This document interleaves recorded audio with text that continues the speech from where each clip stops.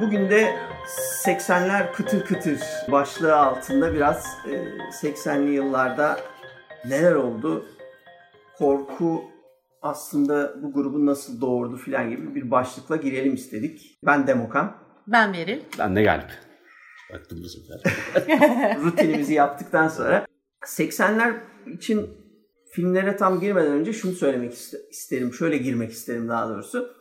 80'ler ve Türkiye çok önemli. Bambaşka yerlerde, bambaşka coğrafyalarda, farklı şekillerde bunlar yaşandı ama Türkiye'de 80'ler demek birkaç şey demek. Birincisi video demek.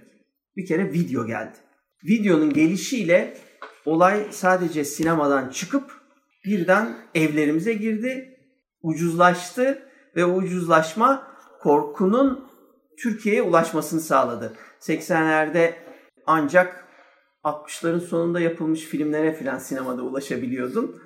Böyle 10 yıl sonra filan geliyordu filmler sinemaya. Böyle acayip bir ülkeydi bu. Bir de TRT'de yayınlandıklarını düşünsene. İyice en eski, elenmiş, dokunmuş falan. Tabii. Yani televizyona girmiyorum zaten. Yani ben video diyerekten özellikle girdim. Çünkü video işte hani renkli o sırada daha televizyon tabii siyah beyaz. Siyah beyaz filmler için her şeyi siyah beyaz seyrediyorsunuz falan. Ama video geldi. Daha televizyon renklenmeden ekranlar renklendi.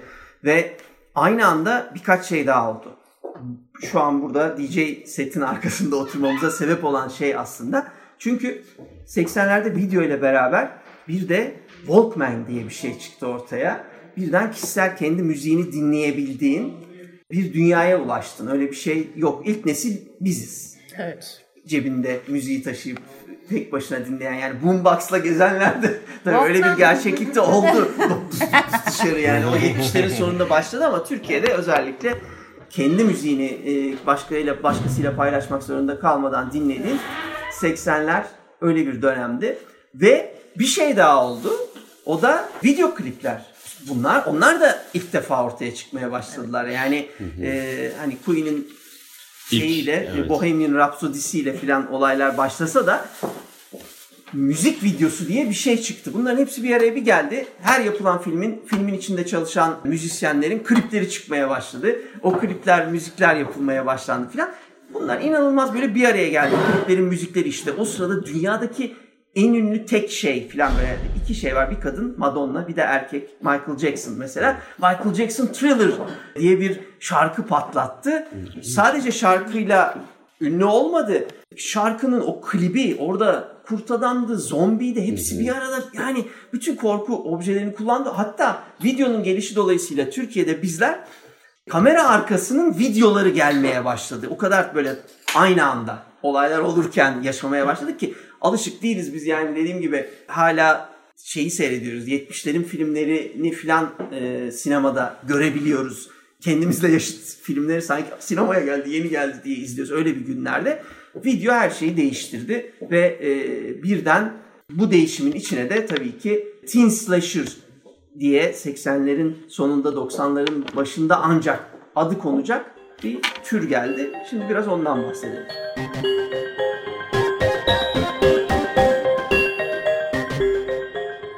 O zaman ben slasher'ın tanımını yapayım.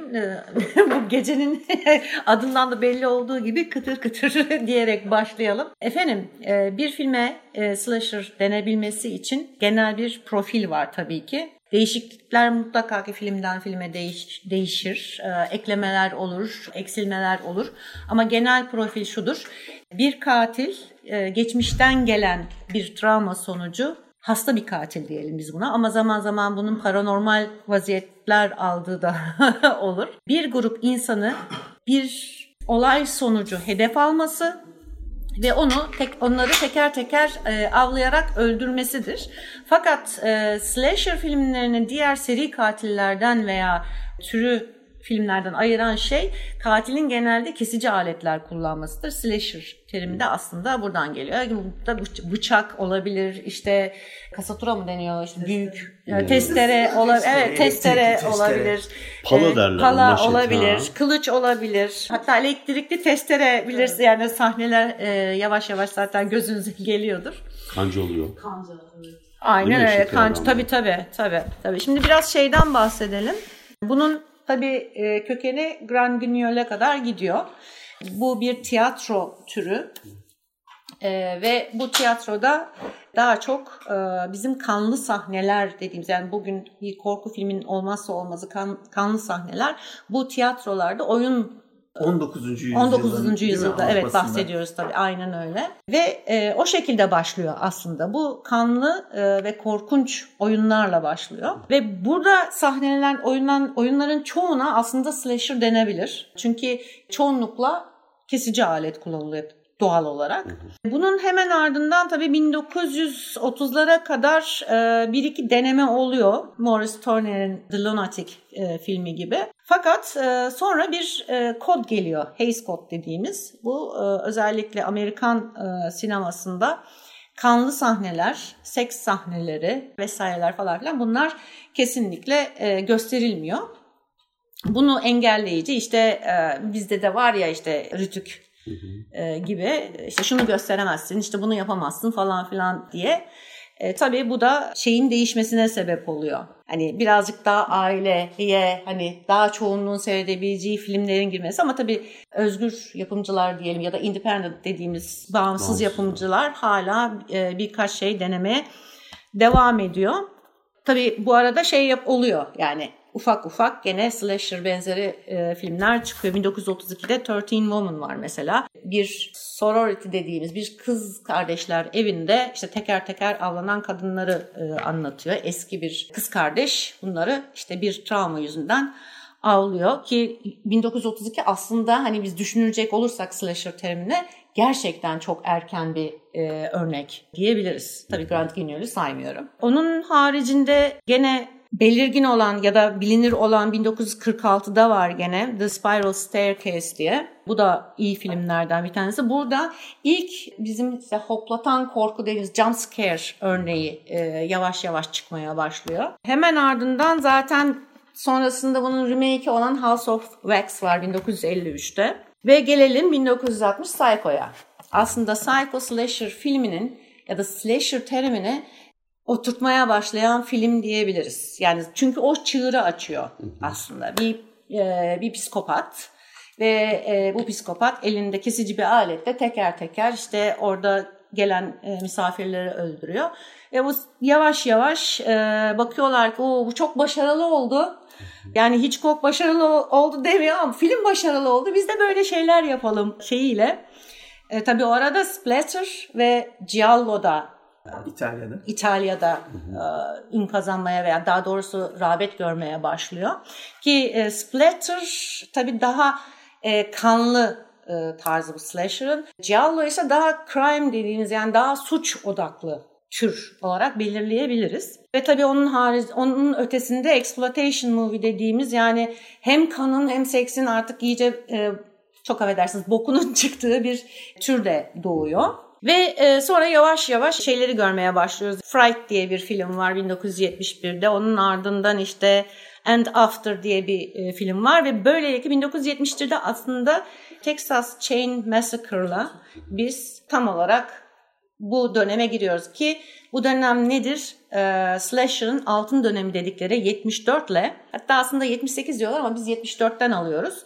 74 ile 84-85 arası bir altın dönem var. Sonrası da var ama bu altın dönem aslında en iyi örneklerinin çıktığı dönem.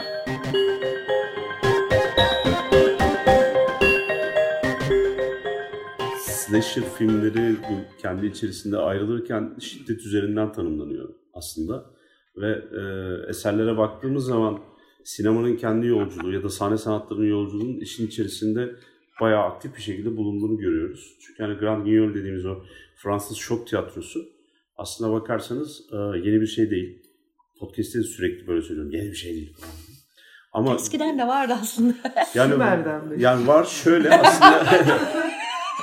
Ya çok acayip böyle karşılaşmalar arada baktığımız zaman bazı şeyleri görüyoruz. Mesela Hays Code var ya bu 1930'daki. Trajediyle komedyanın arasındaki keskin farkın tanımlanmasında da bir farkı yok. Neden? Trajedide de aynı kötülükler gerçekleşiyor mesela. Tabii ufak tefek farklar var. Bir tanesinde baş kahramanlar tanrı ya da tanrısal oluyor. Ahlak falan çok üstü. Komedya dediğimiz şeyde biraz daha sıradan halk kitlelerin içerisinden kahramanlar vesaire oluyor. Ama en temel şey ne? Yaşanan kötü, vahşi şeyler sahnede mi gerçekleşiyor, sahne gerisinde mi gerçekleşiyor? Yani bir şey rivayet mi ediyorsunuz yoksa hakikaten kıtır kıtır kesiyor musunuz? Yani gibi.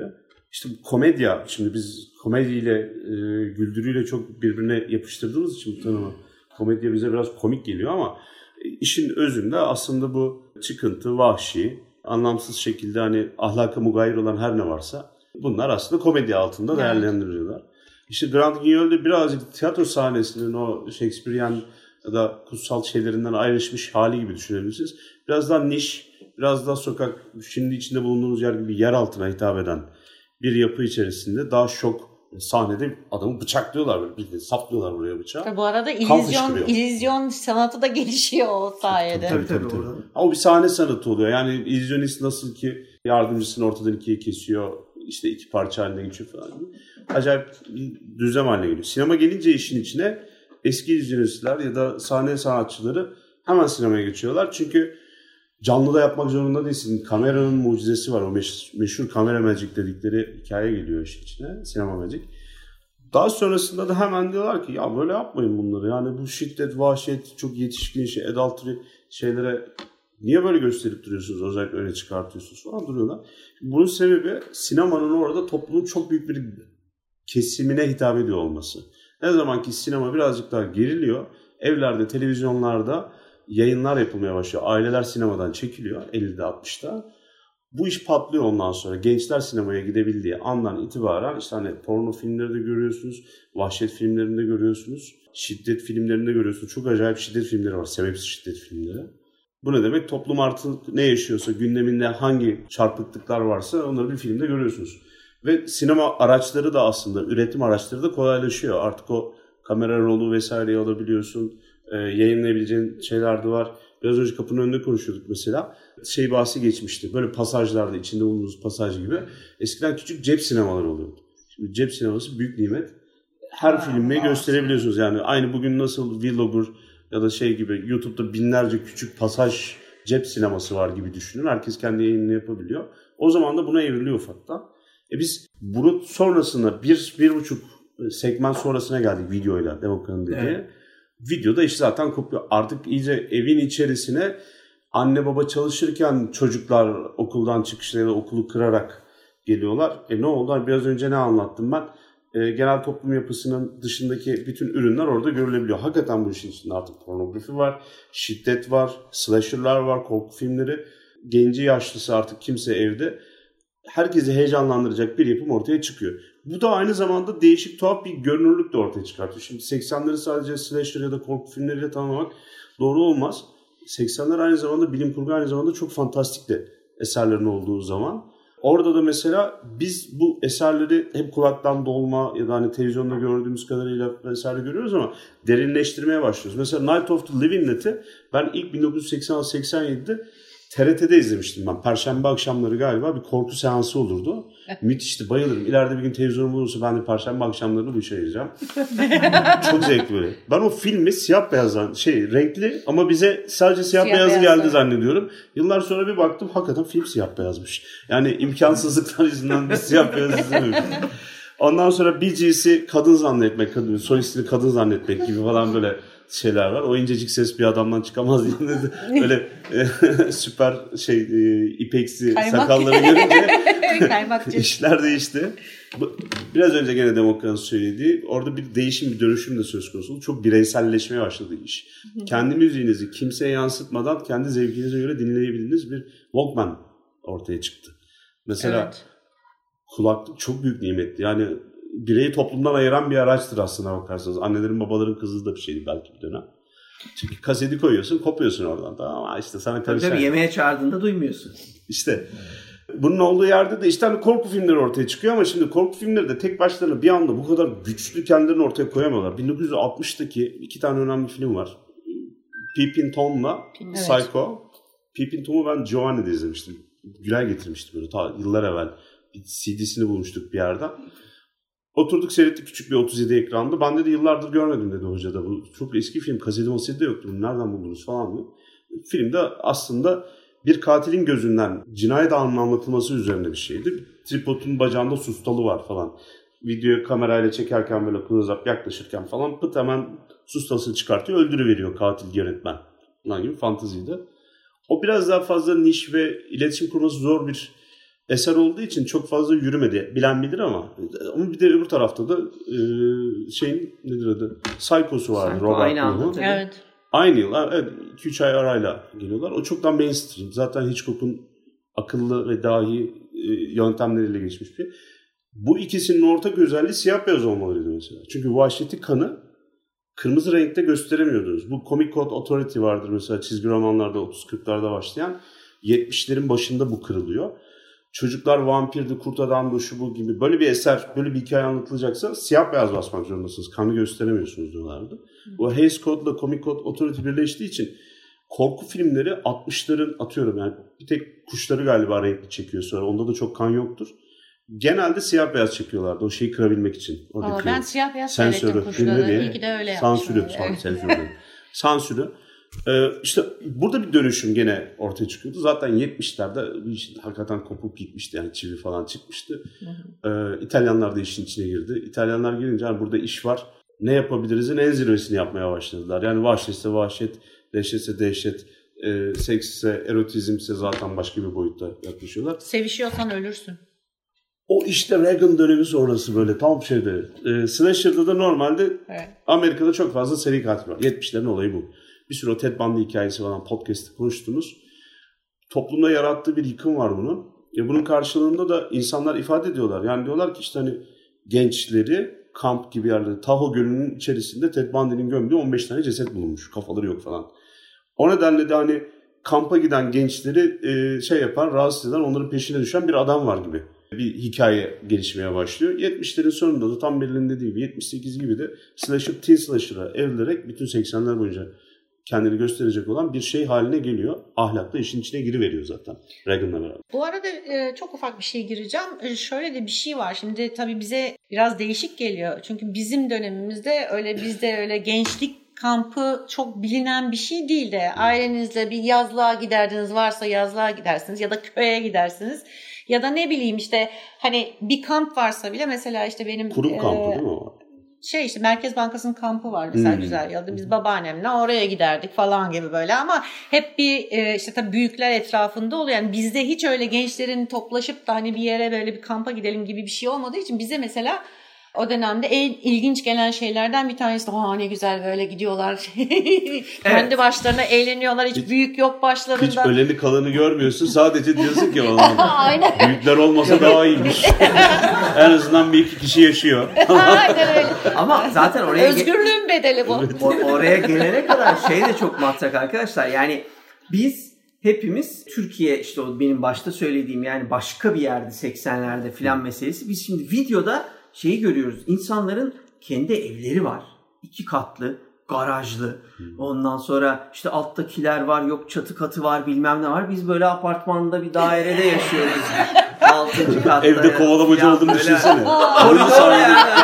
Kovalayabileceğin tek yer koridor yani. Bir kere kaçtın, odaya girdin, bitti. İşte sol kardeş yani. Öyle bir şey yok. O dünyada ama biz şeyi yani inanılmaz bir özdeşleşme bir yandan yaşıyorsun. Çünkü ya aynı yaştayız işte bununla biz. Neymiş? O demek ne güzel özgür geziniyor. Ama ya abi işte saat 10'da evde ol. Saat 10'da evde ol filan diyor. Onda ne abi biz 7.30'da güneş batarken hadi bakayım eve yemek hazır deyip içeri çağrılıyoruz. Ben yani daha sokaktan. özgürmüşüm valla. Yani onda 3. yüküyü alıyorsun ya. Öyle bir başka bir dünya ama biz şeyi kuruyoruz. Evet. O bağı kuruyoruz o insanlarla şeye rağmen. Orada görülen böyle muhteşem dünyaya rağmen yani Ve de o cezaların hiçbirini çekmeyeceğimizi biliyoruz. Çünkü bizim yani o yaşta zaten yalnız bir kızla baş başa kalacaksın da sevişeceksin de falan, öyle bir şey zaten gelecek yok. De, kesecek. Yani o tabii suçu işleyeceksin ki önce sonra katil gelsin. Biz daha suçu hayal bile edemiyoruz yani. Öyle bir seçenek yok yani. Ona sonra uyandılar ama. Bakir'i de ilk öldürmeye başladı. Baktı ki bunlar ölmüyor. Sen mi hani yapamıyorsun? O genelde slasher'lar bu banyo mahallelerinde geçiyor Amerika'nın. Sohbetlerde. Mutlaka böyle toplu bir havuzları oluyor kapalı. Evet ya, değil mi? Koca havuzlar. O havuza gidiyorlar Evet, falan böyle gece kız işte yüzüyor. Katil geliyor falan. Yani hiç olmayacak. Biz de iyi ki bu sosyal imkanları uzağız diye seviniyoruz. Katili bırakmışım. Havuz olsa boğarsa boğsun yani. Değil mi? Bir kere yüzmüş olur kıvamında. Senin havuzun var. Bu da bunun bedeli arkadaşım yani. Havuzun olmaması bir 10 sene artırıyor. Yaşam şeyi. Bugüne tabii böyle biz bugüne böyle geldiğimize inanıyoruz yani. Yoktu çünkü.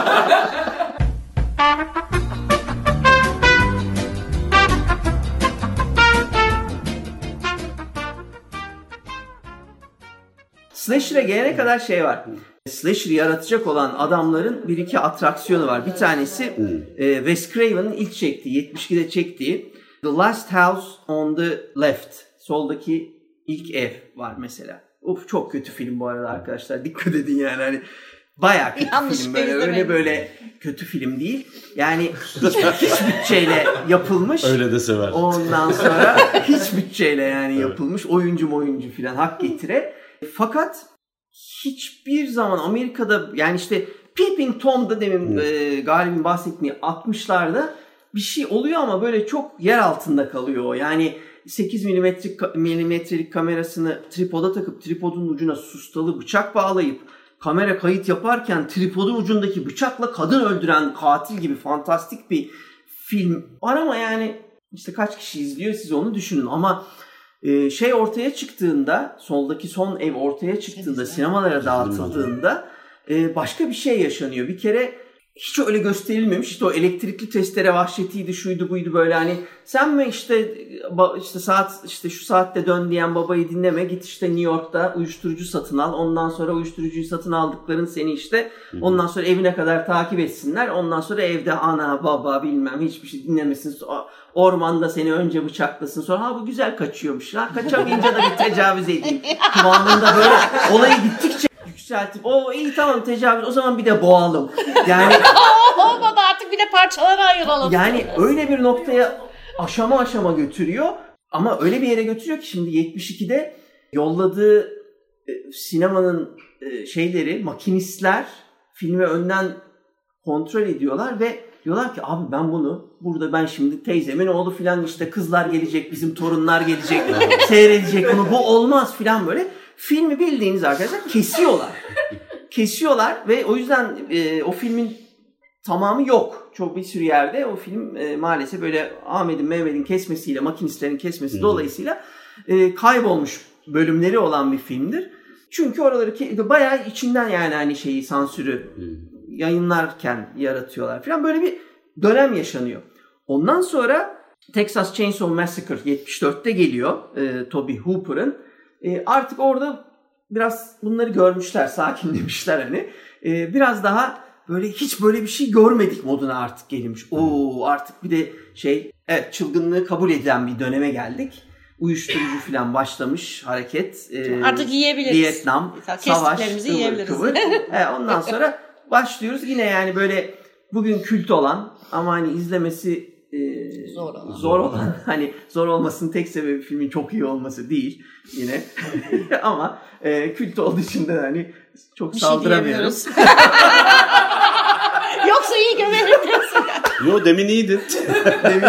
Wes Craven çok güzel şeyler yapacak hani o yüzden yapmıyorum hani Tobe tartışılır Tobe abimiz. Tobe'yi de severiz ama. Rahmetli severiz o ayrı. Neyse yani böyle bir şey başlıyor. Hareket başlıyor ama kurallar konmuyor. Vahşet var. Gençler öldürülmeye başlanıyor burada. Yanlış yapan gençler öldürülmeye başlanıyor ama kuralları yok bu bahsettiğimiz filmlerde. Bunun üzerine Carpenter 78'de Bunu bilerek değil kesinlikle ama bilmeyerek diyor ki ben bu kuralları kardeş ben bu kuralları koyuyorum diyor. Halloween çıkıyor ortaya 78 yılında ve bizi o güne kadar sinematik olarak da aslında neredeyse hiç yapılmayan bir yerden başlatıyor. O da şudur ki bizi işte Berlin dediği şey, vahşi canavarlar vardı eskiden Sümer'de filan oradan geldik.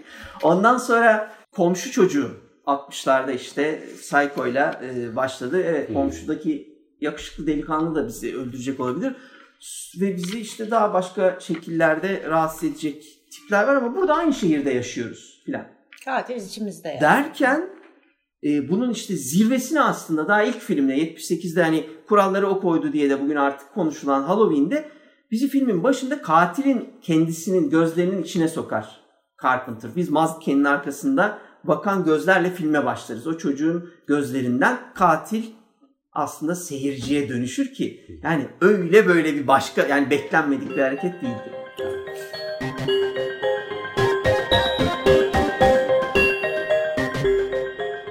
Benim oradan ekleyeceğim, sormak istediğim bir şey var aslında. Sormak değil de hani ortaya açayım diye şey yapacağım. Şimdi Texas Chainsaw Massacre'daki kurbanla öbür taraftaki bu sokaktaki son ev, soldaki son ev kurbanları arasında şöyle bir fark var. Bir tanesinde biraz daha çok sevilmeyen, eleştirilen hippie gençler kendi başlarına özgürce yola çıkmışlar. Yani öyle bir road trip'ler. Ana yok, baba yok. Gençlerden özgürler. Çiçek çocuğu zaten bunlar. Şimdi genel ortalama Amerikalı zaten bunlara bir kafadan gıcık oluyor. Yani 60'lardaki o özgürlük hareketlerinin başladığı zamandan itibaren bir sürü yerde de daha sonra ellerine koz da geçiyor zaten o şeyle beraber.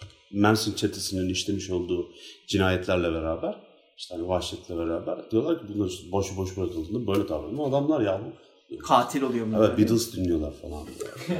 Helter Skelter'dan mesaj almışlar falan. Yani bilmiyorum, ben 20 yıldır dinliyorum şarkıyı. Daha bir şey gelmedi yani. Vahiy gibi geldi diyor. Neyse, işin esprisi, şimdi bir taraftaki oradaki kızcağız masum aslında 72 Wes Craven'ın şeyindeki. O yüzden ona bir sempati duyuyoruz ama öbürküleri gıcık oluyor Amerikan audience'ı diyeyim artık, izleyicisi. Bu nedenle de hep bir şey yapıyor. Ya tamam, bunlar da bir çeksinler bakalım. Böyle kafalarına göre taşraya gitmek böyle bir şey değil, normal bir şey değil diyorlar. Diyoruz. Çünkü yani taşra değil kardeşim, cehennem gibi. Ya şimdi Ed Gein gerçeği var 50'lerden. Adam kimseyi öldürmediği için mesela idam edilememiş, hapse atılamamış. Deli, tek zararı ölülere. Yani mezardan insanları çıkartıyor, onlarla böyle karşısına oturtup onlarla konuşuyor. Bir kısmından böyle abajur yapıyor, derilerini yüzüyor falan, böyle koltuk yapmış birinden. Gerçekten birinin 106 kemiğini çıkartıp koltuk yapmış kendine adam, sandalye. Ondan sonra değişik bir adam. Zaten hani tatlı deli dedikleri bir herif. 12 yıl falan bir asilyumda kalıp orada ölüyor ve herkesin sevdiği bir adam, şöyle söyleyeyim. Sempatik, yapacak bir şey yok. Hemşireler işte hani kaç yanında ölmediğin sürece sorun yok. Aynen. Standart şey değil mi? Yam katil şey. Yanında ölme. Ondan sonra hani bunun ortaya getirmiş olduğu bir şey var. Ekstra bir öfke, bir nefret var gençlere yönelik mesela. Oradaki teen slasher'ın denmesinin sebebi de o. Bir de hakim olan, yaygın olan ahlak, dünya görüşü neyse, devlet politikası neyse ona göre şakıyor bu filmlerdeki bülbül. Teen slasher'larda da vay ahlaksız diye öldürüyorlar mesela. Yani sen bizim ahlakımızı bozacaksın, gelecek nesillerimizi mi yok edeceksin diyor. Hemen ufak bir gireceğim. Orada şey de var, çok bence önemli bir nokta. Şimdi o kuşağın gençleri özgürlüğe kafayı taktığı için bir yandan da her şeyi bildiklerine dair bir özgüvenleri var. Yani aslında olması gerekenden fazla bir özgüven var. Yani bir yabancı yere gittikleri zaman veya bir taşraya gittikleri zaman taşradaki insanların onlardan daha ilkel olduğunu farz ederek, onlara küçümseyerek yaklaşıyorlar. Burada özellikle bu Texas Chain Massacre'da bizim gördüğümüz en önemli şeylerden bir tanesi bu. taşraya gittiğin zaman ne yapacaksın? Hiç küçümsemeyeceksin. Saygıda kusur etmeyeceksin.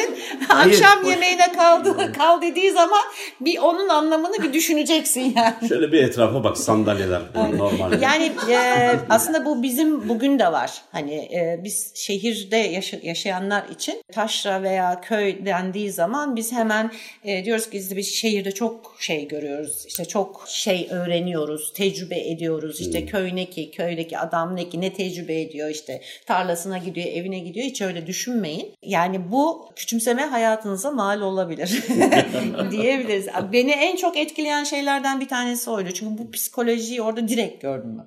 Evet. Bilmem yani şey var. Slasher'a yazabilir miyiz bilmiyorum ama bence yazmalı. Stray Dogs vardır mesela. Evet.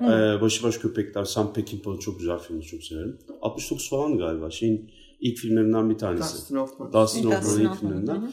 Orada da mesela gene bir şey var. Tam söylediğinin tersi gerçekleşiyor orada da. Aslında köylüler küçümsüyorlar kendi soylu adamı. Hatta yeterince erkek olmamakla suçluyorlar. O nedenle de gidip ona böyle hani zorbalık yapıyorlar, işte karısına tecavüz ediyorlar bilmem ne. Yani hikayeyi görsen Fakir Baykurt yazmış gibi bir hikaye aslında. Acılar içinde. Evet, öyle ama. Aynı öyle. Evet. O kasaba yani hani o kasabayı müthiş İngiliz kasabasını müthiş anlatıyor. Oranları müthiş anlatıyor.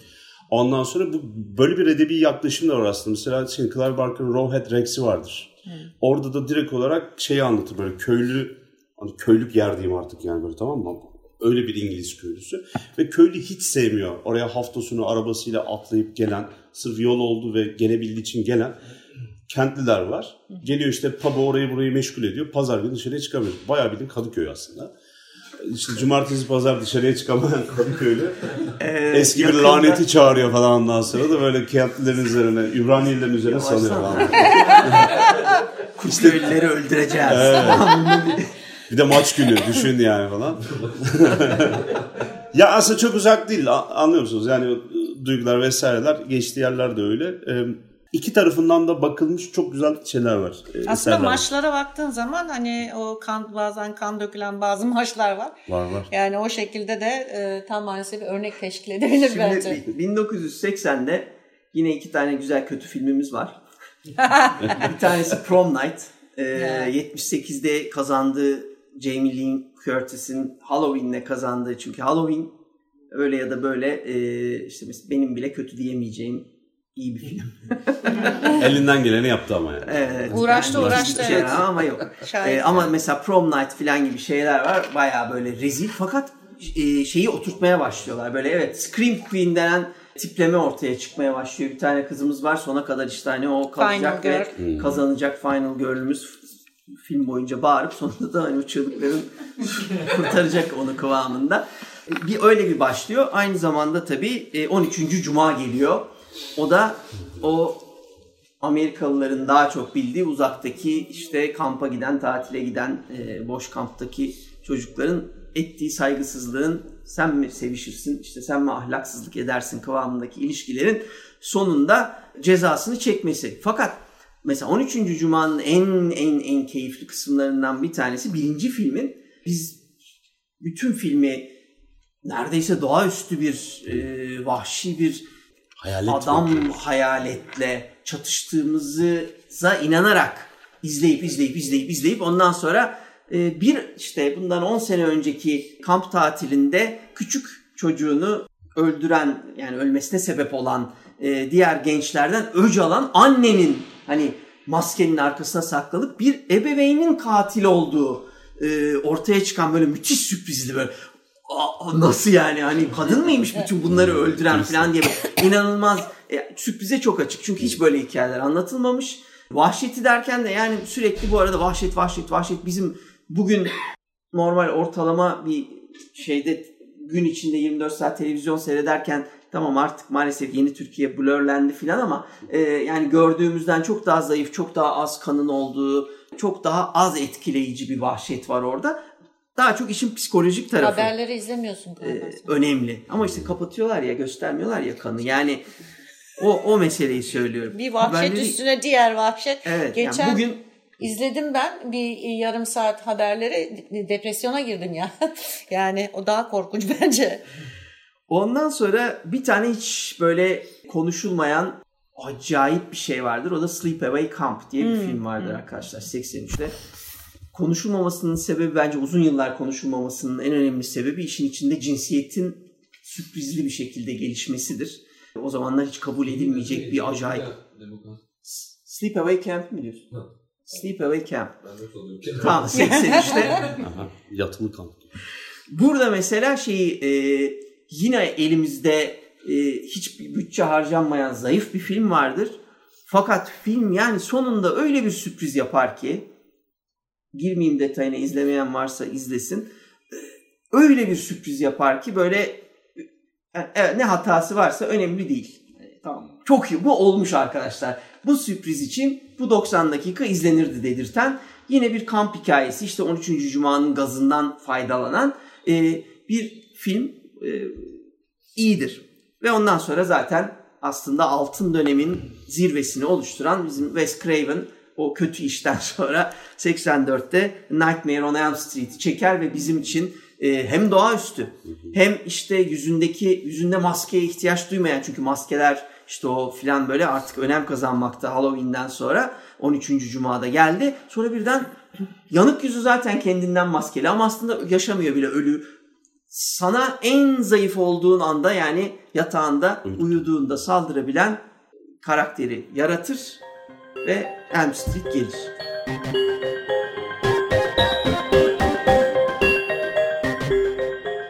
Şimdi ben en azından ilk seyrettiğim zamanı hatırlıyorum. Yani o hani maske yok. Evet, maske yok ama adamın o yanık suratı, yani bizim canavarımızın o yanık suratı, hani bir maskenin arkasında bir insan olduğunu en azından farz ederek yaklaşıyorsunuz. Yani bir hani bağ kurabiliyorsunuz. Hani bu bir insan diyebiliyorsunuz. Fakat Freddy Krueger'da onu yapamıyorsunuz. Aslında en büyük yakaladığı noktalardan bir tanesi bu. Apaçık suratı ortada ama insanlıkla hiçbir alakası yok. Yani o aslında maskenin ta kendisi. Böyle olunca tabii hani korkutuculuk seviyesi bir üste çıkıyor. Orada bir tık çıktık. İkincisi, bunun Demokan'ın da dediği gibi yani en zayıf olduğumuz ve en tehlikeye açık olduğumuz uykuda bizi yakalaması. Ki bu filmi seyrettikten sonra ben zannetmiyorum ki hani çok rahat böyle aman canım deyip de uyuyabilen biri olsun.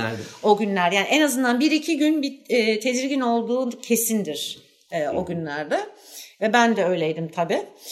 Hatta benim bir arkadaşım var, kız arkadaşım. Onun çok rahat sesini değiştiriyor. O günlerde onun hobisi olmuştu. Artık yanıma yaklaşıp böyle Freddy gibi sesler.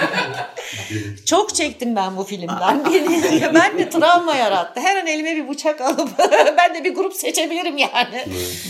Bence herhalde bir dönüm noktası diyebiliriz. Freddy'nin kabusu. Freddy'yle ilgili. Mesela beni çok etkilemişti. Freddy'nin doğumdaki annesinin hamile kalma hikayesi. Yani oradaki o vahşet. Yani o vahşetten Freddy'nin gelmesi. Tabii yine orada aynı bağ kuramıyorsun işte. Tabii, orada yine demin yaptığımız ikinci kez ebeveyn meselesi geliyor. Evet. Şimdi normalde biz alıştık. Çok derinden etkileyen bir ebeveyn şeyi var Freddy'de. İlk kurallar gençlerin suç işlemesiydi. Gençlerin günahlarının cezalarını çekmesiydi. Evet. Freddy'de net bir şekilde gençlerin hiçbir suçu yok aslında. Gençler ebeveynlerin işlediği günahların suçunu çekmeye başlıyor. Yani bu da bizim işte cezası. Yine bir etiket oluşturuyor orada. Sin of the father dediğimiz, yani babanın günahı veya annenin günahı. Burada bir haline geliyor. Yani slasher'da bir etiket haline geliyor. Evet, formül açısından bahsediyor. Bir tür linç zaten. Yani toplumsal histerinin patladığı anlar ya onlar biraz da. Freddy'nin falan da yapılması, suçsuz falan gibi. Ya şu da var tabii, hani rüya meselesi ya da biz kabus diyelim artık. Kabus meselesi çok tedirgin edici bir unsur. Özellikle korku filmi için hani o rüya sekansı dediğimiz sekanslar asıl korkuyu yaratan. Çünkü orada savunmasızsınız. Nasıl savaşacağınızı veya nasıl karşı koyacağınızı bilmiyorsunuz ve üstüne üstelik hiçbir hani mantığı veya sıralaması olmayan şekilde geliyor. Yani öyle ki yani size öyle bir şeyle saldırıyor ki mesela eli bir anda şırınga oluyor. Şimdi sen hani ne yapabilirsin? Ancak poponu dönerse yani. O Belki iğneyi aşı yapmaya olabilmek için. geldi ya. Aynen öyle. Hemen sen de... Covid'ci geldi hanım. Tamam ama o noktadan sonra bence Freddy'nin bir suçu yok yani. Ya tabii ki Kurban ama da şimdi o mesela saatte orada ne arıyor? hani bir dinleme cihazın var. O dinleme cihazının bir anda senin artık bir organın olmuş bir şeyin sana düşman olması, sana karşı tehlike arz etmeye başlaması veya işte banyo aldığımız zaman yani çıplaksın, hiçbir şeyin yok ve o anda saldırıya uğruyorsun ve üstüne saldırı da dipten geliyor. Küvetin içinde. Bu çok eski bir korku tipi ama yani hakikaten bir arketipi var onun. Bütün dinler de bunu anlatır. Hiçbir zaman yalnız değilsin ve evrende ölümsüzlük üzerine kurulu bir evren. Öldüğün zaman da ölmüyorsun.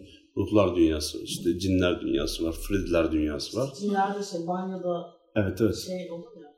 Öyle bir şey vardır ya mesela şey de vardır ya. Gözlüyorlar hep derler. Su birikintisi varsa oradan desturla geç yoksa görürsün oradan çıkarırsın falan filan vesaire. Evet. Onun örneği Poltergeist'ta vardı ya su birikintisinin içine giriyordu. Çok şahane bir örnekti. Benim bununla alakalı ekleyeceğim bir şey var. Aslında 80'lerde çok iyi bir formülle var. Wes Craven çok iyi bir hikaye anlatıyor. Yani hikayeyi dönüştürüyor. Ama bir yandan da uyanıklık yapıyor bana sorarsanız. Devrin hakim olan, moda olan şeyleri neyse onunla korkuyu bir daha tanımlıyor. Çünkü gençler o kadar da fazla var olan problemlerle daha fazla yüzleşmek istemiyorlar. Çok belli yani. Bu nedir? İşte çocuğa bakmaya yardım etmemişler. Akran zorbalığına maruz kalmış. Zorbalık. Anne kendisi, evet. Baba var mıydı hatırlamıyorum ama yani annesi kendisi intikam almaya geliyor. Çünkü hani o kampı açmayın demiş, açmışlar bilmem ne olmuş. Kadını yani bir yerde orada bir ufak bir empati duyuyorsunuz bu şeyde twist'ten sonra. Hı. Orada bir hikaye var mesela. Tabii bu 13. Cuma'nın toplam 15 tane filmi var galiba. Ve ilk filmden sonra tamamen unutuyorlar. Neden? Jason çok seksi bir karakter. Satıyor, insanlar Jason'ı görmek istiyorlar. Annenin problemlerini gerçek dünyayı görmek istemiyorlar. Jason ölmüyor, uzaya gidiyor. Doğaüstü oluyor Jason yani. İlk filmde o doğaüstü değil. Jason'ın olmadığı şey kalmadı. Bir salondaki masa olmadı yani. Oldu. Her şey meşhur ya bir de onun. Her şey oldu. Palası malası falan satılabiliyor. Bardağın üstünde iyi duruyor falan. O maskesi.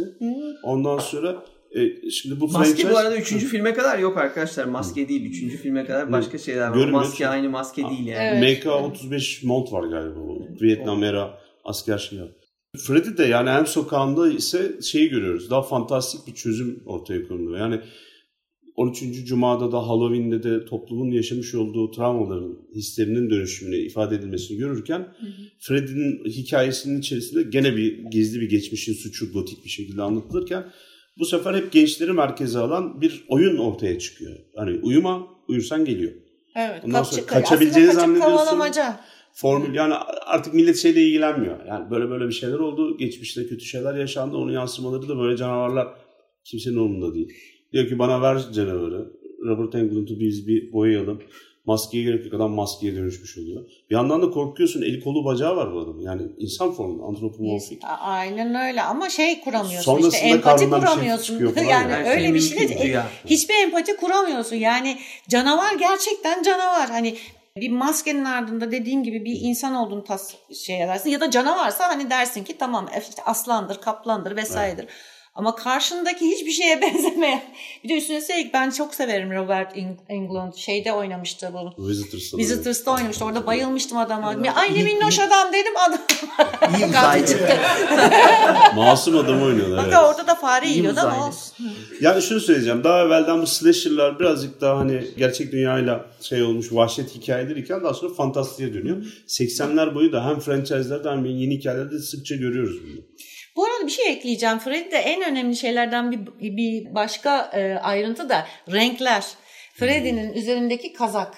Evet, yeşil mesela kırmızı. Yeşil kırmızı bu kadar birbirine zıt ve yakışmayan iki rengi.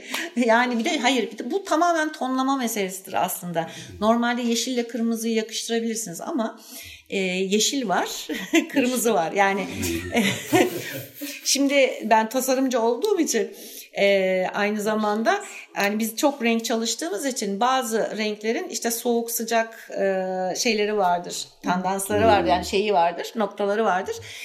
O noktaları eğer bulabilirseniz kırmızıyla yeşil yakışır yani.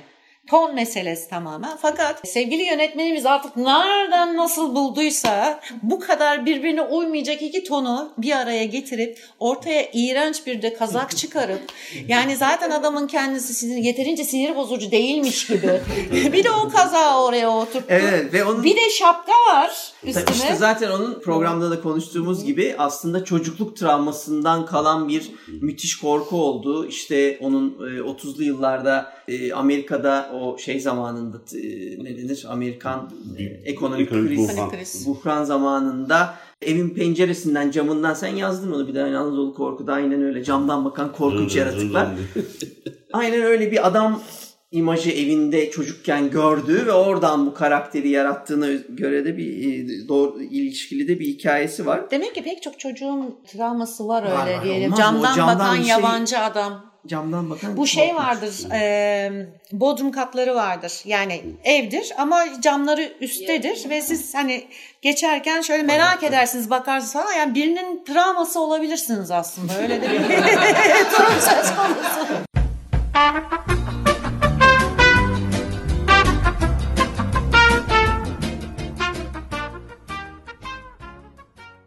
İlginçtir, tekrar bütün bunlar olur ve şeyden sonra hızla düşüş başlar. Nightmare on Elm Street'ten sonra neredeyse pek hiçbir şey çok iyi sayılmaz. Yani vardır bir sürü güzel film, şu vardır ama hiçbiri artık zirve aşılmıştır. Yavaş yavaş çöküşe gidilmiştir filan. 90'lar gelir, 90'lar ortasına kadar gelir hatta ve Wes Craven der ki bir dakika, ben o zirveyi koydum, şimdi ben size bunu geri döndüreceğim der ve 96'da Scream'i çeker. Yeniden hoppa, hadi bakalım 80'lerde bizim bu yaptığımız işin, sadece benim yaptığım iş değil, bütün bu işlerin bir kuralı vardı. Bu kuralları ben bu filmin içinde sizlere öğreteceğim. Bayağı bildiğin ders gibi. Ders gibi böyle hani bir film çeker ve o filmin içinde bu sefer 90'ların gençleri, 80'leri kaçırmış, video dönemini kaçırmış olan bir gençlik bu sefer sinemada başlar. Yeniden bu kuralları merak eder. Tıpkı bugün işte 2020'lerin gerçekten 80'lere bok atıp sonra teen slasher çekme çabası, 20, 21, 22'deki rezil Amerikan filmlerinin çabası ve o gençlerin işte abi bu çok güzel. Peki bu? Yok, o çok kötü olmuş o 80'lerde, o tekniği kötü onun. Hani makyaj öyle olur mu falan. Senin şu seyrettiğin şey film mi? Konu yok falan gibi bir yere getiren. Der ki hani gelin arkadaşlar 90'larda biz yeniden bu 80'leri bir övelim ve bu işin nasıl kurulduğunu görelim der ve Scream'le bir yol açar. Onun üzerine zaten I Know What You Did Last Summer, ondan sonra Final Destination gibi iyice konuyu böyle hani taşa kazıyan filmleri koyar. Şimdi şöyle bir şey var. Gene bir tabii dönüm noktası var. Final Destination aslında oraya bayağı büyük bir iz, yani bir tik atıyor. Şöyle tik atıyor. Artık hani geçmişten gelen bir hayalet veya bir canavar veya işte bir yarası olan bir insan değil, katilimiz ölümün ta kendisi. Şimdi bunu nasıl yenersin? İşte bu soruyla yola çıkıyor ve tabii bu da her franchise gibi artık 1, 2, 3, 4, 5 bütün ölümün şekilleri, bu ölümün ABC'si vardı hatırlarsanız. Evet. Onu da bir şekilde bu da güzel olur, onu da alalım, ölüm de artık bizim peşimizde olsun. Ortaya güzel bir şey çıkıyor aslında. Yani bilmiyorum tabii sen ne diyorsun ama ben Final Destination'ı gerçekten önemli severim. Önemli bir iştir ve güzel bir iştir. Yazmıştır. Kevin Williamson. O nerd bir adam. Hatta bizim Efe de bayılır ya. Tam bir hayranıdır. Bu Kanlar Düşer podcast'ini yapan. Yani kelebek etkisine çok iyi. Şöyle kelebek etkisi tabii. Yani bu tesadüf denilen bir şey vardır ya, işte mesela 3 dakika önce eğer o durağa gitmeseydim o araba oraya 3 dakika sonra çarpsaydı bana bir şey olmayacaktı gibi bir şeyi de gösteriyor. Kullanıyor daha doğrusu. Yani sen şunu şurada şu zamanda şöyle yapmasaydın şu olmayacaktı mı acaba gibi bir soruyla da aslında filmi güzelleştiren bir şey yakalıyor. Ben nüans olarak şeyi görürüm ama hepsini belki de birleştiren diğer eski filmlerden fark ettiren, farkı yaratan da şu. Şimdi yılların bir birikimi var. Bir sürü film falan çekildi, üzerine konuşuldu, dalga geçildi, çok beğenildi.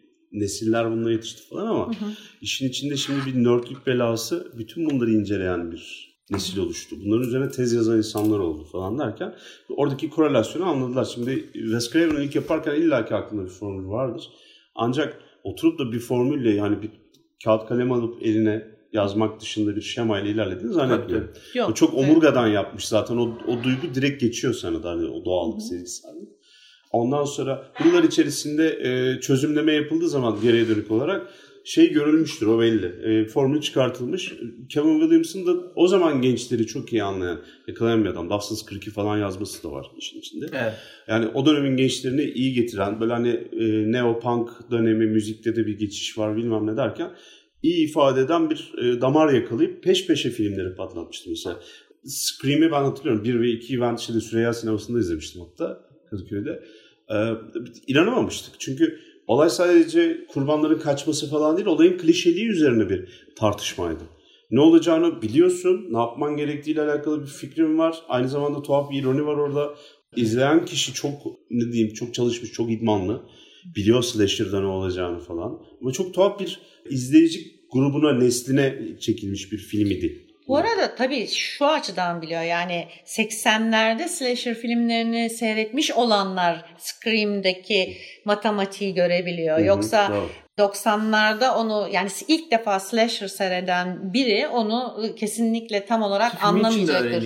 Filmin içinde öğreniyor. Ben ona şöyle bir, ya tam böyle düşünmüyorum. Tabii ki aynı temelde aynı şeyi düşünüyoruz. Yani şunu düşünüyorum ben. Scream'i izleyen kitle mesela daha önceki kitleler, nesiller, ben korku filmi seviyorum derken Scream'le beraber Kevin Williams'ın işlerini izleyen kişiler daha çok ben teen slasher seviyorum. Ve aslında eğleniyorum. Evet yani bir alt dalın hayranı kişiler özellikle gidip onu izliyorlar. Yani orada bir uzmanlık, bir ağız tadı da, gelişmiş bir ağız tadı da söz konusu. Ya tabii zaten ben eğlenmiyor demiyorum ya da sevmiyor anlamında söylemedim. Daha hazırlıklı bir izleyicilerim. Şöyle 80'lerde o tadı almış olanlar o filmden keyif alıyor çünkü yani bildiği şeyleri ve yani bildiği bir tadı, çok eski nostaljik bir tadı tekrardan almaya benziyor. Ve yani o dönemde izlemediysen bile videoda CD'de izledi. Tamam işte kesin seyretmiştir yani çünkü 84'ten ya da diyelim ki 85'ten itibaren hani gene video bayağı vardı ama yani çok hani ne derler, ucuz bütçeliydi ama gene slasher'dı. Yani gene slasher vardı. Başka bir dünyaydı zaten şimdi çoğunuzun buradaki grubun en azından bir şekilde bildiği, gördüğü bir şey ki şu başka bir dünyaydı bir kere. Yani biz zaten 2000 yılına gelene kadar biz 2000 yılından önce çekilmiş böyle neredeyse herkes her filmi seyretmiş olabilirdi konuyla ilişkili. Filmlerin hepsi seyredilmiş olabilirdi. Yani belirli bir ortalama bütçeyle çekilmiş ve dünyaya uluslararası olarak yayınlanmış. Böyle 2000'lerden sonra internet devrimi vesaire böyle YouTube'du şuydu buydu derken gelişen böyle günde 200 filmlik böyle saçma sapan bir boyuta ulaşmamıştı. Yani müzikler için de geçerliydi bu. Siz hala bir yere gittiğinizde yeni çıkan müzik de gidip evet, yeni çıktı abi işte şurada çıkanlar filan deyip yeni çıkan kitaplar gibi böyle bakıp alabilirdiniz. Hatta karışık kaset yaptırabilirdiniz. Tabii karışık kaset. Aradaki şeyler gitti galiba. Yani referans olan kişiler, yani bunlar kitap için de aynı söz konusu. Tezgahtar gitti. Tezgahtar da oradaki şeydir böyle, hani şovu yöneten adamdır aslında bakarsan. Burada da öyle olduğunu tahmin ediyorum. Eray'ı soruyorlardı. Abi ne alalım? Ne geldi ne gitti diye. Evet. Evvelden de çünkü hani para kısıtlı, okumak istiyorsun. Bunları birleştiren kişi tezgahtar oluyordu. Şimdi tezgahtarın da tuhaf, boktan bir zevki varsa yani çok kötü kitaplar okuyoruz. Hayır, adamlar hayatlarından bezmiş be güzelim yani. Evet. Tamam, o zaman gerçekten büyük kitapçılarda çalışmış tezgahtara kitap sormaya korkuyorsun. Adam üzerine havlıyor. Evet, yani o yüzden. Ya ben Megavizyon'da. Diyorsun ki bilmem. Yok. Tamam, okey. Yani sirkülasyon çok. Sirkülasyon çok. Ama bir de bilmiyor. Küçük yer demeye çalışıyorum aslında. Böyle güvendiği yer. Yani mahallenin pub'u, mahallenin şeyi. Yerlerde falan işte o dediğin hikaye devam ediyor. Tabii çünkü bu bir güvenlik. Filmini o atıflar da var o zaman mesela. Testeriye o şeye sokabilir miyiz? Tabii o işten sonra o yüzden ona bahsetmedik. O 2000 ve devamı olduğu için oraya girmedik ama. O da korkuyu yeniden canlandıran film. Shiny'ye gönderme yapmış aslında. O bisiklet şey var ya. Kubrick filminde de var ya o çocuk. Evet. Çocuk değil, yetişkin sürüyormuş. Evet çocuk onu o kadar çevirememiş. Ya bir de şeyi ekleyeceğim, onu güzel Şeydekini ekledim. mi söylüyor? Shining'de. Shining'deki üç tekerli. Tekerlekli tamam. kullanıyor ya soldaki. Tamam işte. Testeredekini. Ha, testeredekini diyorsun. Ha, tamam. Testeredekini diyorsun. Şunu söyleyeceğim. Doğru. Aradaki referans kişiler, alacağın kişiler, o bir elemanı daha ortadan kaldırıp büyük şirketler, büyük bilişim şirketleri parayı direkt doğrudan son kullanıcıdan almayı hedefledikleri için de her şeyi sen de şey yapabiliyorsun, arz edebiliyorsun haline geldi. Bu kötü. Çok fazla şey üretiliyor, çok deneysel işlerle de karşılaşıyorsun ama yönetemiyorsun bir yerden sonra, çöplük oluyor. Yani Netflix için bir arkadaşım yıllar evvel şey söylemişti. Ağzına kadar dolu bir buzdolabı açıyorsun ama yani hiçbir şey yemek istemiyorsun. Anlatabiliyor muyum? Her şey var ama. Yani her şey var. Çok hak veriyorum. Yani bizler bile hani çok haşır neşiriz filmle, kitaplarla, hatta müziklerle ve dizilerle.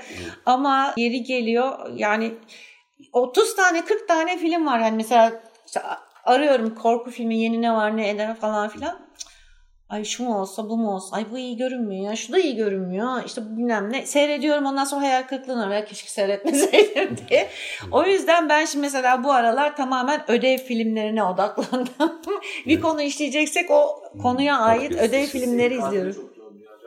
Ya bir de şey de var yani artık o kadar tokluk var ki değişik bir şey yapmak istiyor. Yani sinemacılar da değişik bir şey yapmak istiyor. Nasıl yazarlar da sürekli bir yeniliğin, bir farklılığın, bir benzersizliğin peşindeyse sinemacılarda da aynı şey var, damar var. Ama işte yani bazen biz diyoruz ya neyi anlattığın değil, bazen nasıl anlattığın önemlidir. Sinemada da önemli. Yani çok eski bir hikayede anlatıyor olabilirsin. Çok eski bir senaryoda kullanıyor olabilirsin ama onu öyle bir şekilde yaparsın ki saygıyla önünde eğiliriz. Yani bugün mesela öyle bir slasher filmi çekersin ki bütün klişeler oradadır. Ama işte klişeyi öyle bir kullanırsın ve hayran bırakırsın. Yani bizim arzuladığımız bu evet, belki de. Yani işte tam bir örnek vereyim. Biraz önce konuştuğumuz slasher 60'ların, 70'lerin, 80'lerin, 90'larda tekrar diriltildi ama 3-5 yıl yaşadı, geri gitti rahmetli. Yani bir zamanı hapsolmuş bir dönemin türü gibi görünüyor ama mesela 2014'te It Follows çıktı. Evet. It Follows doğaüstü canavarı, çok fazla yüzü olan bir canavar gösterdi ve aslında canavarın hiç yüzü yok demek oluyor bu. Ve tam bir slasher gibi çalışıyordu. Çünkü tabii, slasher. Peşinde biri geliyor, tamam elinde kesici delici alet yok ama candan bezdirici bir takip var mesela, yani peşine düşme var. Bu ne demek? Aslında yeniden de yapılabilecek, üretilebilecek de bir şey. Tabii de cinselliğin sonucunda. Tabii öyle şey. Yani işte, o kliği de kullanıyor. Çok etkiledi. Yani birden bizi o zamana geri döndürdü. Evet. İşte yani son 10 yılda işte birkaç, yani 10 parmak edecek kadar film var yani şey yapacak. Biz konuştuk Arestleri. Bir bakın bakalım ne düşüneceksiniz bölümlerde. Bazen evet çok heyecanlanabiliyoruz. Evet. Soru varsa alırım. Ondan sonra sonu kötü biten. Hani hep sen hani kız kazanıyor, yani Scream'de kız kazanıyor, öbüründe kız kazanıyor. Ama 90'ların sonunda böyle arka arkaya sonu işte o şeyle birlikte de. İşte Funny Games'in yol açtığı bir şey o. 9. kapı falan.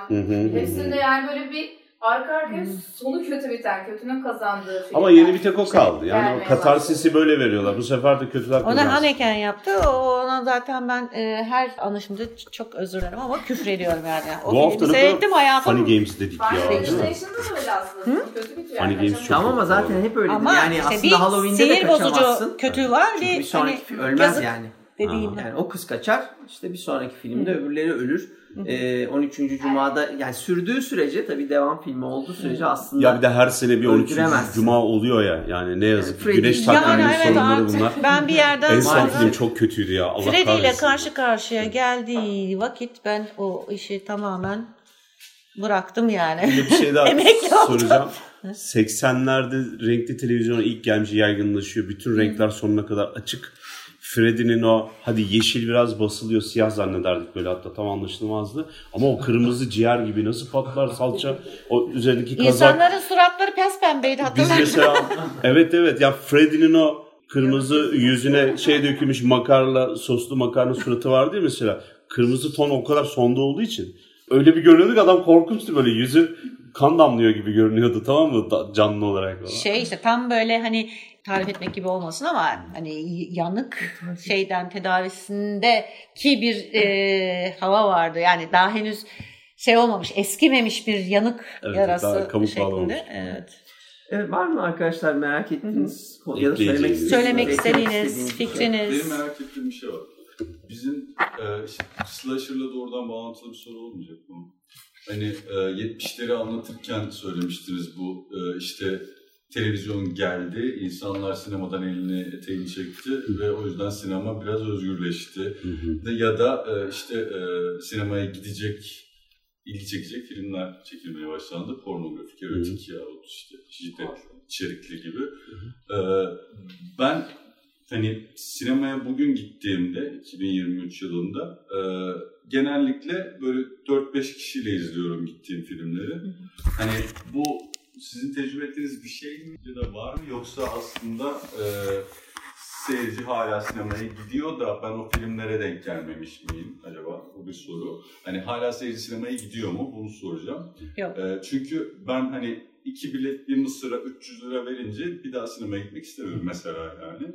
Çok haklı olarak.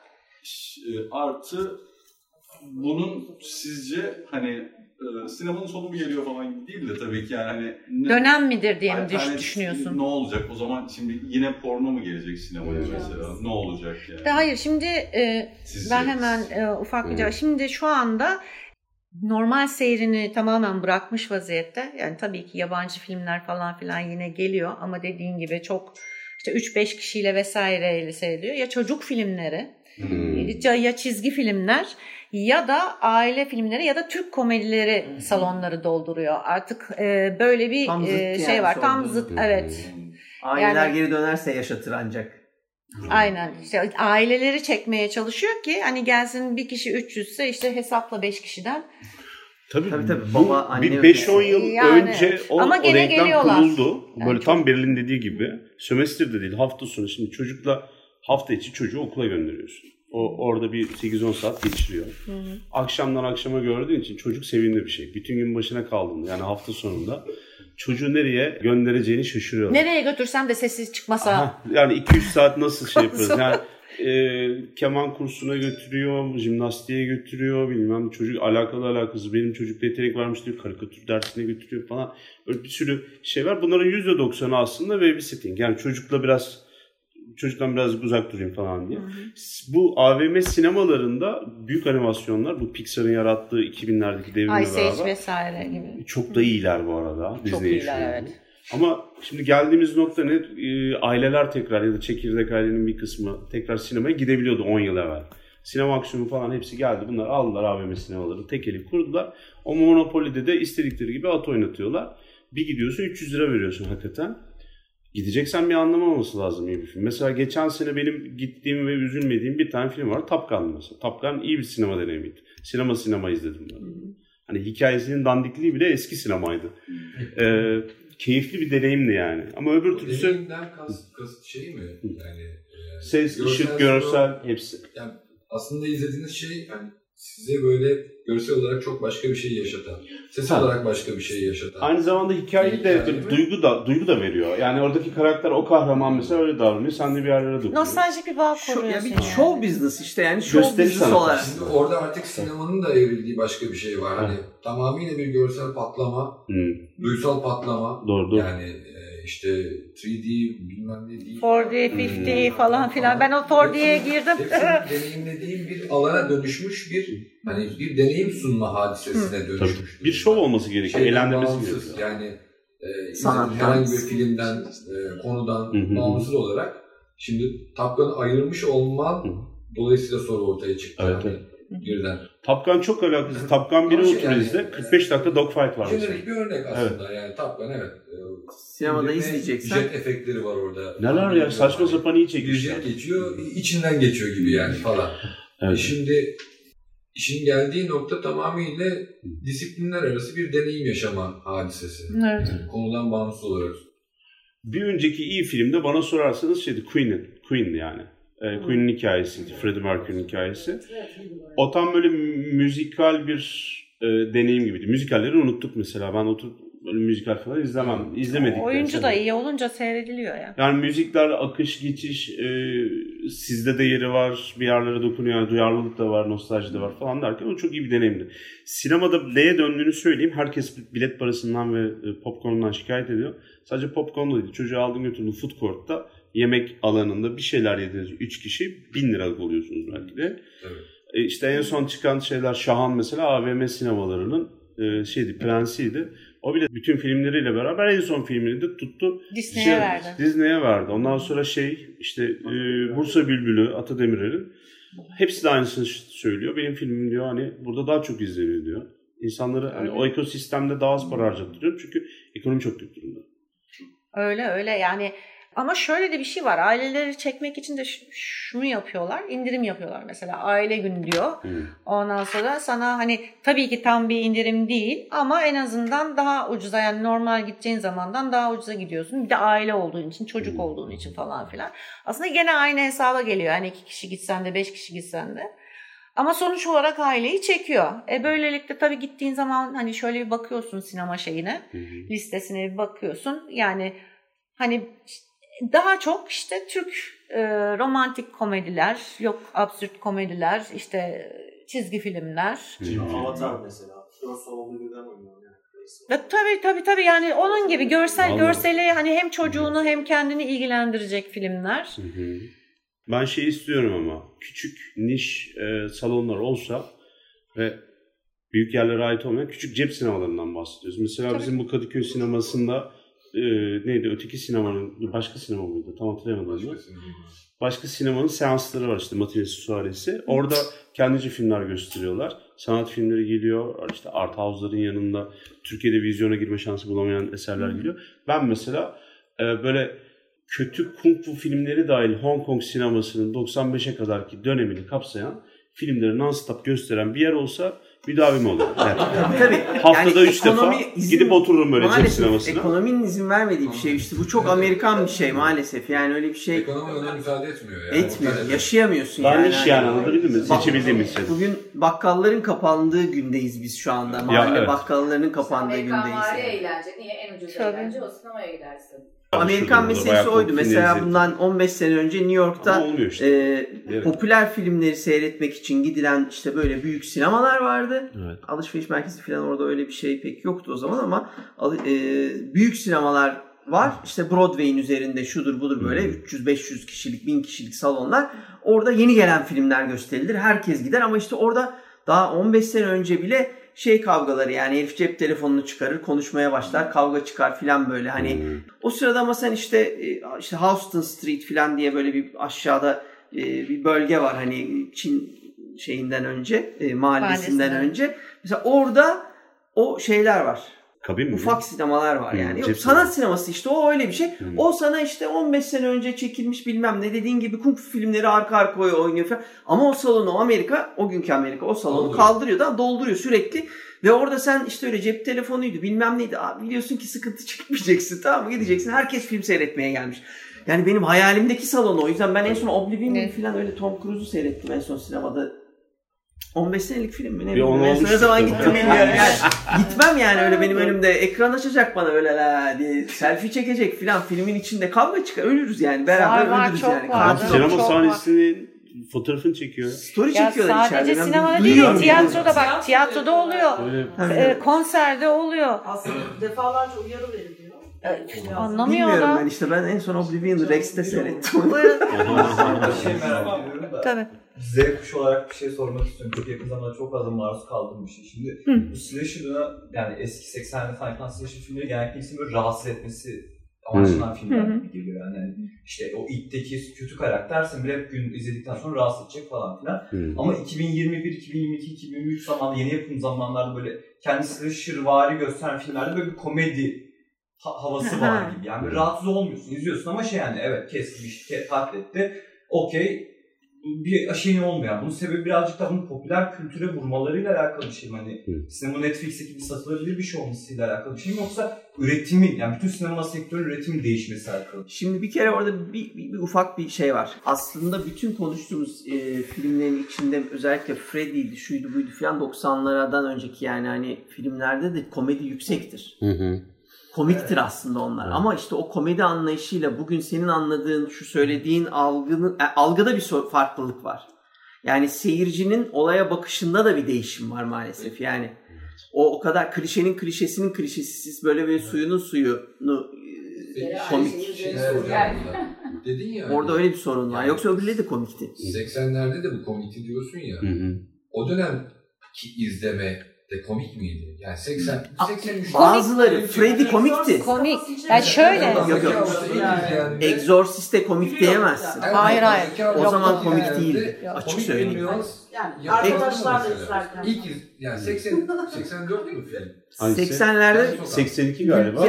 Ama o bilebildiğimiz bir şey değildi bizim. Komikti. Komik değildi bize o. Komik ya da ama gelecek bir şey var mıydı? İlk filmler komik değildi. Şimdi şöyle bir şey var. Yani her aynen öyle. Yani komik relief'ten bahsetmiyoruz. Yani şu anda bahsettiğim şimdi komik relief var. Sonra ayrı. Devam ediyorsun yani. Komik relief dediğimiz şey yani o bir seyirciye bir hani bir nefes aldırmak için yapılan bir şey. Filmlerinde var.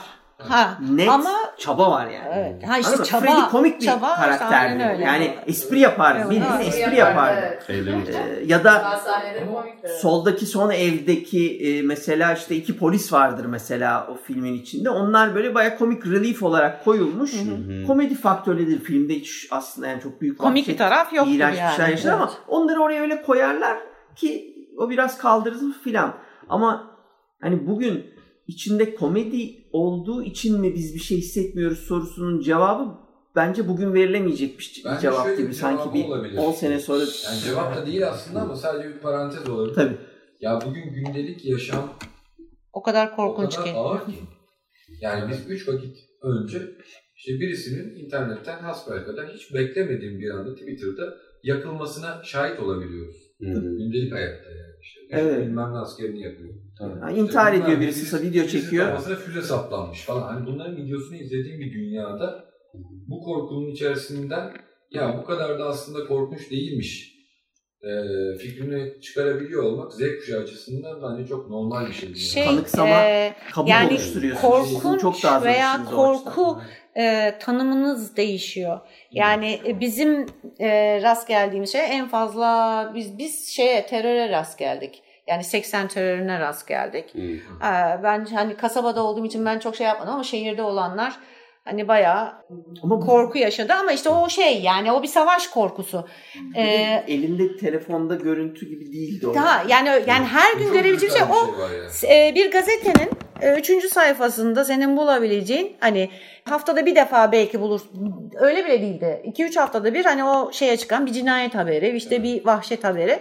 Yani ancak böyleydi senin. Şimdi sen bir Z kuşağı olarak her gün maruz kalıyorsun buna. Zaten bizim jenerasyonumuzda şöyle bir gariplik de var.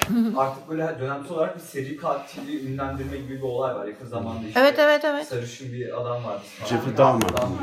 Ondan önce işte Ted Bundy falan. Bunlar artık biz daha da normalleştiriyor. Yani normal. Artık bizim korku standartımız o cinlerden bile geçti yani. Evet. Tabii yani şey de var. Yok ya yok yani Final Boss'u öldüren yani herkes korkmuyorum diyemez korku filminden yani. Sen ne demek istiyorsun? Senin orada bir şey var. Benim aklıma şöyle bir ihtimal geliyor. Orijinal bir iş ortaya çıkarmak istiyorsa kişi ya yeni bir şey anlatacak ya da yeni bir şekilde anlatacak. Şimdiki korkuyu bundan.